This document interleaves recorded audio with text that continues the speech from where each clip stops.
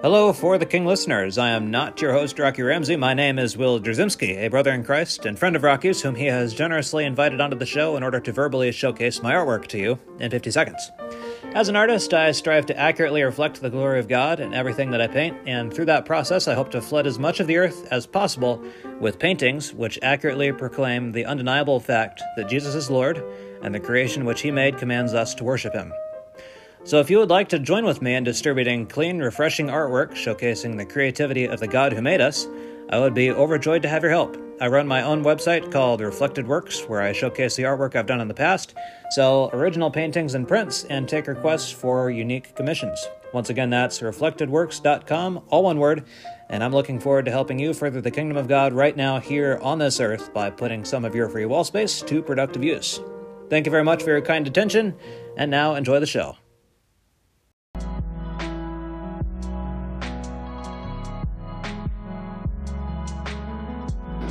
Don't think I will even ask you to make Jesus Lord of your life. That's the most preposterous thing I could ever tell you to do.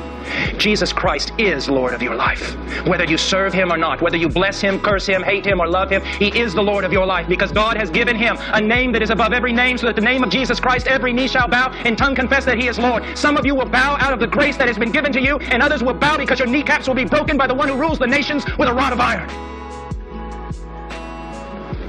And I'll not apologize for this God of the Bible.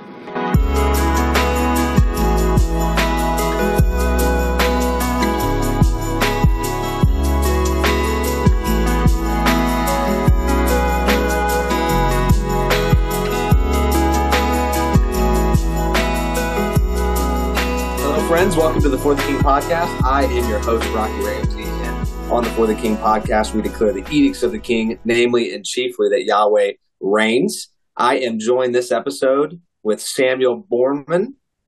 Sorry, I want to make sure I enunciate that. Bornman, and he is the author of the book of Wizards and Warriors. It's on Amazon. You can go pick up a copy. So that's what we'll be discussing this episode, that book. So Samuel, how you doing?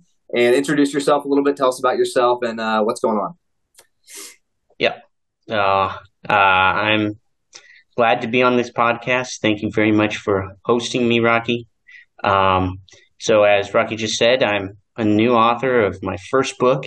I'm really excited to get it out there. And other than writing books, I live an interesting life. As a missionary to the Tarahumara Native American people group in the mountains of Mexico.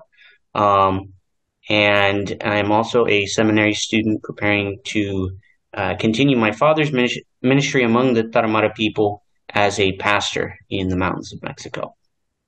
Wow, that's awesome. I didn't know you were in seminary. That's cool. What is the seminary? So seminary San Pablo. It's San Pablo Theological Seminary there in Juarez, Mexico. Okay. And I'm in my senior year, so. That's awesome. So it's just an MDiv program? It is actually a bachelor's degree, and then I will be going on for my master's. Okay. Okay, cool. What affiliation is that? Like, is there a denomination it's affiliated with, or? Yes, the denomination is called the Mexican Presbyterian Church.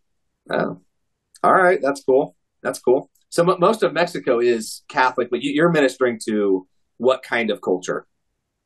So it's an animistic culture. They believe in everything having a spiritual cause, including sickness, why your crops don't grow. So we're dealing with a subsistence farming culture. These people are growing their own food. They are the first or second generation to own horses to work in harness. They've used them as pack animals, but it's only the first or second generation to use harness. So they're a little bit behind the times, but only because they live so remote. And it's definitely not a godly culture. Not a good, healthy culture. It's very pagan.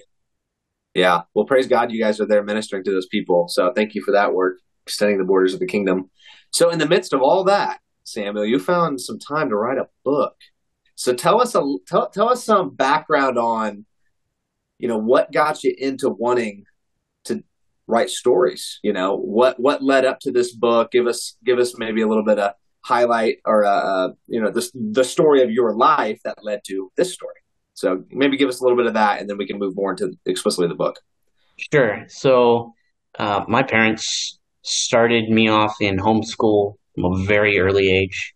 They taught me the ABCs all the way. I was homeschooled all the way through high school. Mm. So in our home, we made books a priority, reading stories together as a family, bedtime stories. My dad would tell us scary bear stories, just stuff that had happened throughout the day turned into Uh-huh. stories for our teddy bears and whatnot. Yeah. And that I would say leads to a desire to tell your own story, enjoy a good story. And when you read an author has who's successful and has written a good story, it's well done, it's enjoyable. You get to the end of it and you're like, wow, that was good. That was amazing. And then Yeah. you read some of the other books that aren't as good, and you say, well, I could have written a better ending. Yeah. I don't like that ending. And so after my dad heard me complain about the endings of several books for a while, he said, well, why don't you just write your own book? Because Yeah. he was annoyed that I was like complaining about how these authors ended their books. He's just like, Yeah. write your own book. Yeah. Um, Makes sense. and so I started writing my first stories when I was about, 12 or 13 years old. I started writing stories, just Mhm. making stuff up, writing it down on pieces of paper. And I wrote a lot of stuff that I'd be embarrassed to have people read now. um, but Yeah. but now here I am, 23, got my first book published, a whole bunch of ideas for other books to publish, some other writings that, with a little bit of work, I could either turn into a collection of short stories or another book. Yeah. So, and writing is just something I love. It just comes out. I never really had to deal with writer's block. So, Yeah. That's awesome. That's good. Where do you find time in the midst of it? Is it more, do you wake up early in the mornings and get some writing in? Do you do it in the evening? When do you find time to do it? so in between stuff, um, honestly, a lot of it happens like I got 5 minutes before we head somewhere. I just sit down and like read through the last page of what I wrote the day before or the week Hmm. before, and then uh, edit as I go, and that gets my creative juices flowing, and I get into the flow, and I just write the next part. It just comes naturally. Yeah. Um, or Sunday afternoons. I really like Sunday afternoons for writing stories. And then, of course, there's those nights where you sit down at 8 o'clock to start to do a little bit of work before you go to bed, and then it's all of a sudden your dad's coming out of his bedroom saying, "Hey, it's midnight. Yeah. What are you doing still up?" Go to bed already. Yeah, We got stuff to yeah, do tomorrow. That's funny. Yeah, that's cool. That makes sense. I'm trying to work on the skill of writing, so I've recently been attempting to. So I appreciate you sharing kind of when you find time. I think Sunday afternoons. That's a good thought. On the Sabbath, if it is very restful to sit there and write. and So if it's that's a something you good place. enjoy, Yeah, exactly. That's good. I'm growing to enjoy it. I got to work on it. It doesn't come as naturally to me as it does you. Okay, awesome. So yeah, yeah, appreciate that, Samuel. Moving on to the book of Wizards and Warriors. Let's discuss your first installment of the world of Enya. hmm What was your goal with this book, and what are some of the what's your overarching goal, and then underneath that, what are some highlights that help aid you getting to that goal? Does that kind of make sense?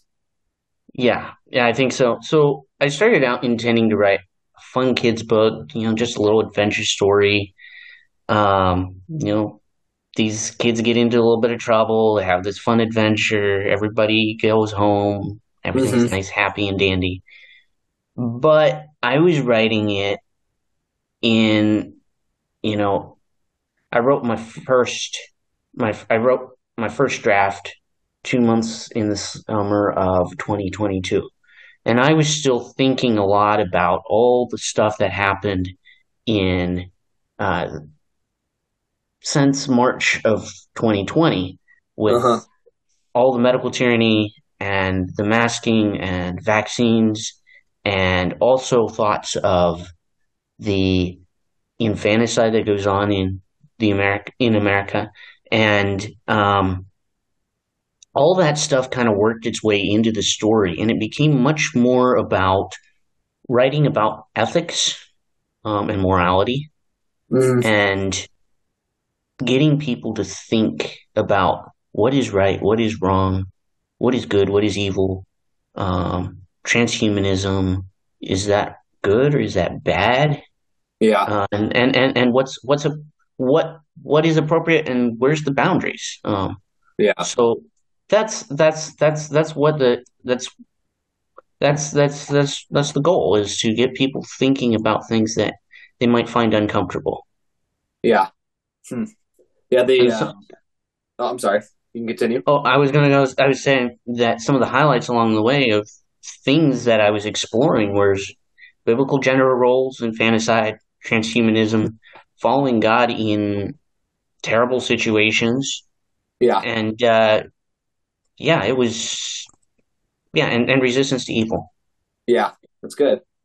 I think I agree. One of the highlights was that transhumanist um, idea being presented in the book, and the scene where Calculo. It's a very short chapter, more in the middle of the book, but Hmm. Calculo is, basically like cookie cutter kind of attaching parts of various non-human things, to a human. Hmm. Very sadistic and kind of morbid, that chapter. I thought it was very well written because Yeah. at the end of it, I was like, kind of had a visceral response to it. That's kind of nasty and kind of I don't like that what I just kind of read. But you made it like that, which I'm you that was your effect that you wanted, I'm guessing. But yeah, it was Yeah. very well written. Yeah. By the time I was done with that chapter, I felt like I needed to go wash my hands and brush my teeth. Yeah, And I'm the guy who wrote it. So, yeah, yeah. It was yeah. it was that was definitely a highlight and well written in terms of like the effect it had on the reader for sure. That's great. What inspired some of the characters? Did you Yeah. base any characters off of anything specific? Yeah. So, Dalian, the bad, uh, treacherous female character, Yeah. she was inspired by radical feminists. Uh Um, huh. she's just, she dresses kind of masculine. She doesn't dress feminine. She hangs out with this group of young boys and is kind of a negative, all kind of negative and nasty and harsh and loud. I intentionally wrote her that way because that's not how women are supposed to be. Yeah. Um, and then Zeph the wizard, he's inspired by Moses, Elijah, Gandalf, and Merlin. I mean, Yeah. The he's old sage character, classic. yeah, and he has what I also was exploring a little bit, those themes of magic, Hmm. because what is magic and what is authority given by God, and I specifically mentioned that authority part in the book because God gives His servants authority over certain things, Yeah. and to pagan eyes or to the eyes of someone who doesn't understand what's going on, it looks like magic, or it could Yeah. look like magic. And so I was also kind of exploring that theme of what's the difference between why is Zeph a good wizard and why is Calculo a bad wizard? Yeah. That's good. Yeah, I think that is a huge discussion that needs to be fleshed out more in Christian circles, because maybe just tell me what you think about this. The way I kind of think about it, when we see in the book of Acts what the apostles were doing by the power of the Holy Spirit, even Simon the sorcerer, an evil sorcerer who was getting his authority per se from wicked forces of evil, he wanted the kind of magic that the Holy Spirit was producing. But the Holy Spirit, like you're saying, that kind of authority is ordered and well-meaning, restores mankind. Sorcery dismembers mankind, tears it apart. It's usually a tool to rule over others. You don't see Zeph trying to rule over others with magic, but you do see, Calculo trying to rule over others with his magic. So it's I like you tying magic because it is power in a sense to authority, because you need the right authority wielding the kind of magic. So we see that definitely in the scriptures, and I think Christians need to explore that more, even with things like pharmakia, drugs, modern day magic, like cell phones, what we're doing right now, internet.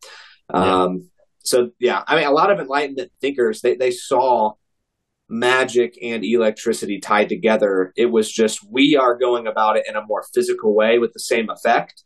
While telekinesis, like right now, what we're doing is sending information over a long distance, and you can hear me. Similar thing with telekinesis, yet we're doing it through a physical means, and those that have telekinetic powers are doing it through a more non-physical means. So I don't know if you have anything there you wanted to pick out or how that tied into the story, but I think it did. I think you were exploring that for sure. Yeah. And I would say that I've felt I have met some resistance with the fact that my book is so magical and fantastical. In some circles, they seem to think that maybe I'm some sort of really weird Christian guy who thinks that some magic's okay and some magic's bad. And yeah, you're right. I think there needs to be a discussion about this, which is why I wrote about it in the book. Because I've had conversations with people about, all magic's bad.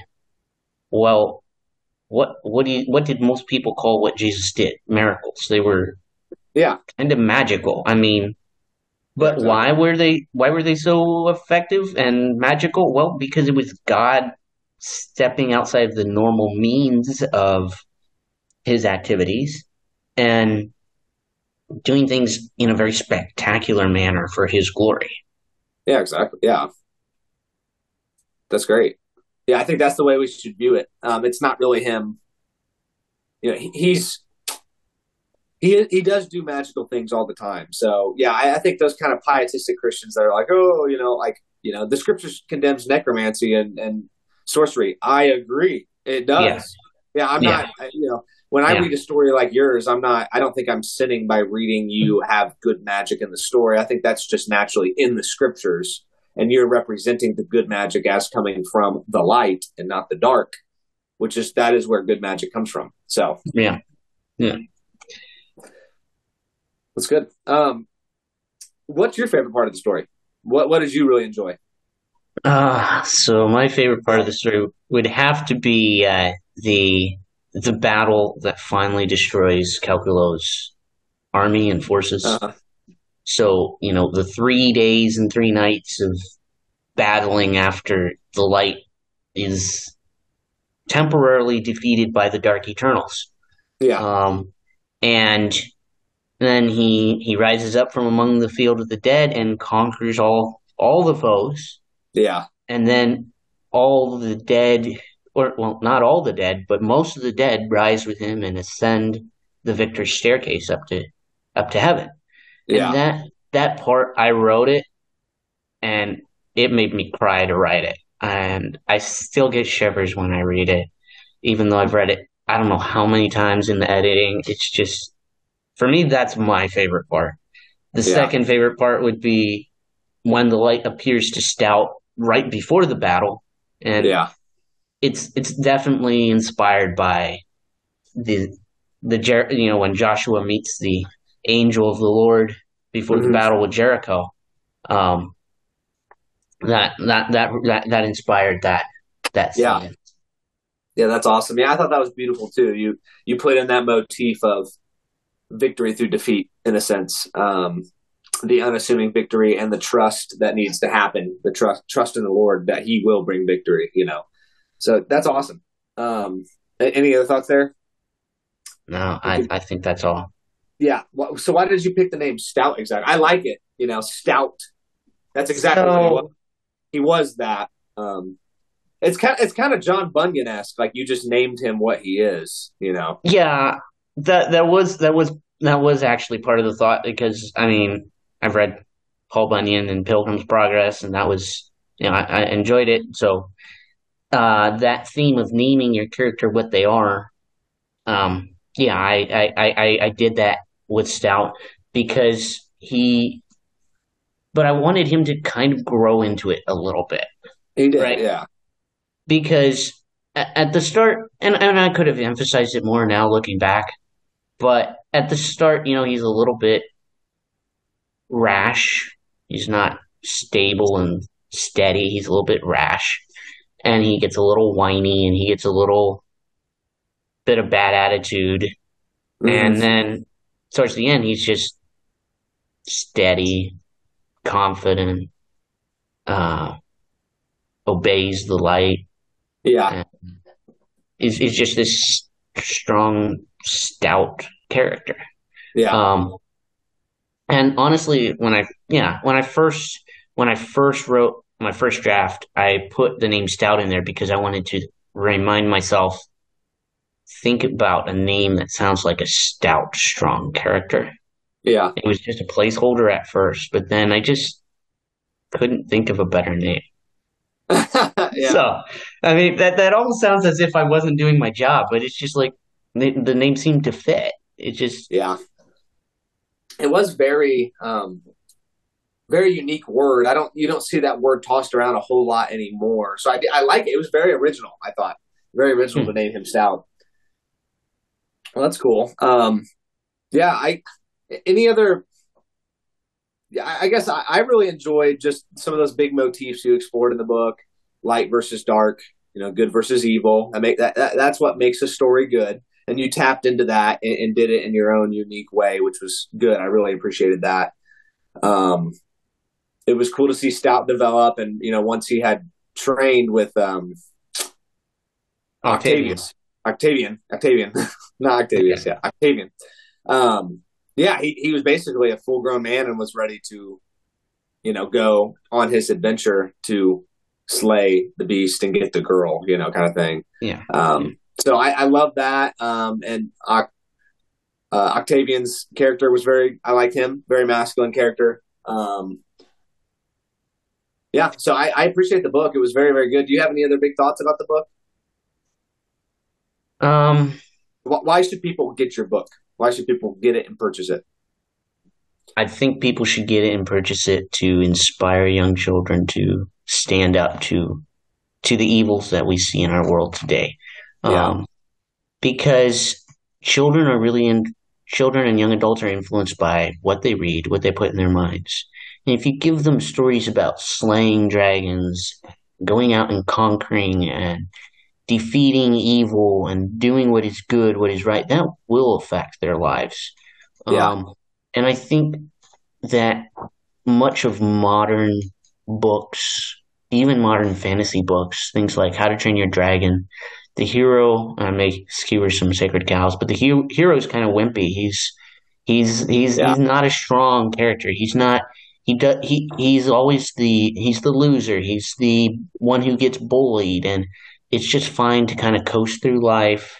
The message it sends to kids is it's okay to coast through life getting bullied and beat up, and everybody else is going to be successful, and um, the person people like, and you're just kind of going to be this background character, Mm-hmm. and you should just accept that and be okay with it, and you'll find happiness that way. Which isn't a story about winning; it's a story about being okay with losing. Yeah. And we definitely want young Christian warriors who will be growing up and conquering this world for Christ, because Mm-hmm. that's what Christ said to the apostles before he left: "Go and make disciples." And that's not an easy job. We need to give kids inspiration. I mean, I don't know how many times I've found inspiration from C.S. Lewis's Narnia series just for everyday kind of stuff. Yeah. Um, and I've been poring over those books since I was 8 years old. So Yeah. I think people should get my book because young kids need to hear more of this kind of stuff, Hmm. more, more how to go out and slay the dragon. Yeah.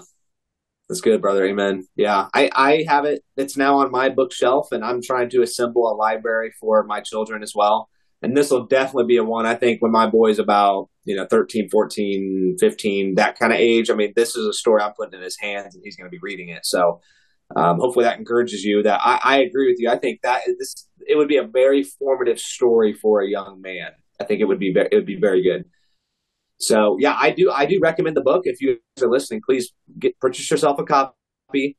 And reading it as an adult, it's not going to have the same effect as a child reading it. I think they're gonna really be able to connect with the characters in a unique way that an adult reading it may not be able to. I really did enjoy the book, but it would be phenomenal for a young man, or a young woman as well. I think it's good for young ladies also to read and see what a good masculine figure their age might look like. Um, so yeah, Samuel, I thought it was very, very well done. And yes, please purchase a copy, and I'll make sure to have a link in the notes of the podcast. As we kind of wrap up here, Samuel, what exactly did you enjoy about the writing process, and what are some tips or some advice you'd give to aspiring writers, people that want to write more, that want to fill the world with good stories? Because, like you said, most of the stories now are awful and trash; they're not good stories. Yeah. So, Yeah. what's some encouragement you went ahead to put yourself out there, put in the hard work, and produced a good, high quality Christian story for young people? What's some encouragement or some encouraging thoughts you would like to maybe leave the audience with, that we get more of this kind of stuff coming out of Christendom? Yeah. I think something that really, really made it easy for me and took the stress out of writing Christian books is not thinking about it as writing, I am going to write a Christian book. This has to be doctrinally sound. This has to be perfect. This has to communicate the gospel in its fullness. That's stressful if you're trying to just write a fun story. And so I would say have fun, enjoy the writing process, throw in some goofy characters, throw in some demonic characters, whatever. Have Yeah. fun and think about it as let your Christianity affect your writing, not control your writing. Yeah. So I think of it as I am a Christian who writes books. I'm not writing Christian books. Yeah. Okay. Yeah, that's really good. So it's freeing, but it also does carry a burden with it because Yeah. you're not going to write stuff that doesn't promote good values Yeah. because you're letting, but you also have the freedom to just have fun. Yeah. So Wow. I would say one of the biggest things is just simply have fun. Yeah. And enjoy what you write Hmm. and have a reason for what you write. Because if you don't have a reason for writing this, if this is just a fun pastime, it doesn't matter if you publish it, right? If this is just fun for you, if this is just entertaining for you, you might as well watch a movie, because you're not doing Yeah. anything productive. But like my father used to say to me before I actually put in the hard work to finish a book and publish it, he used to say, "Are you writing or are you just having fun? Right? Are you entertaining yourself or are you working?" Yeah. Because he wanted me to work. He wanted me to be productive. And if this was just entertaining, well, that's great. That's fine. It's a pretty healthy form of entertainment. But I could also be turning this into something productive that I enjoy Yeah. as well. Mm. And finding a source of accountability. I had a really great accountability group. I joined an online business association group to help people get their own businesses started. And they held me accountable each week. What have you gotten done?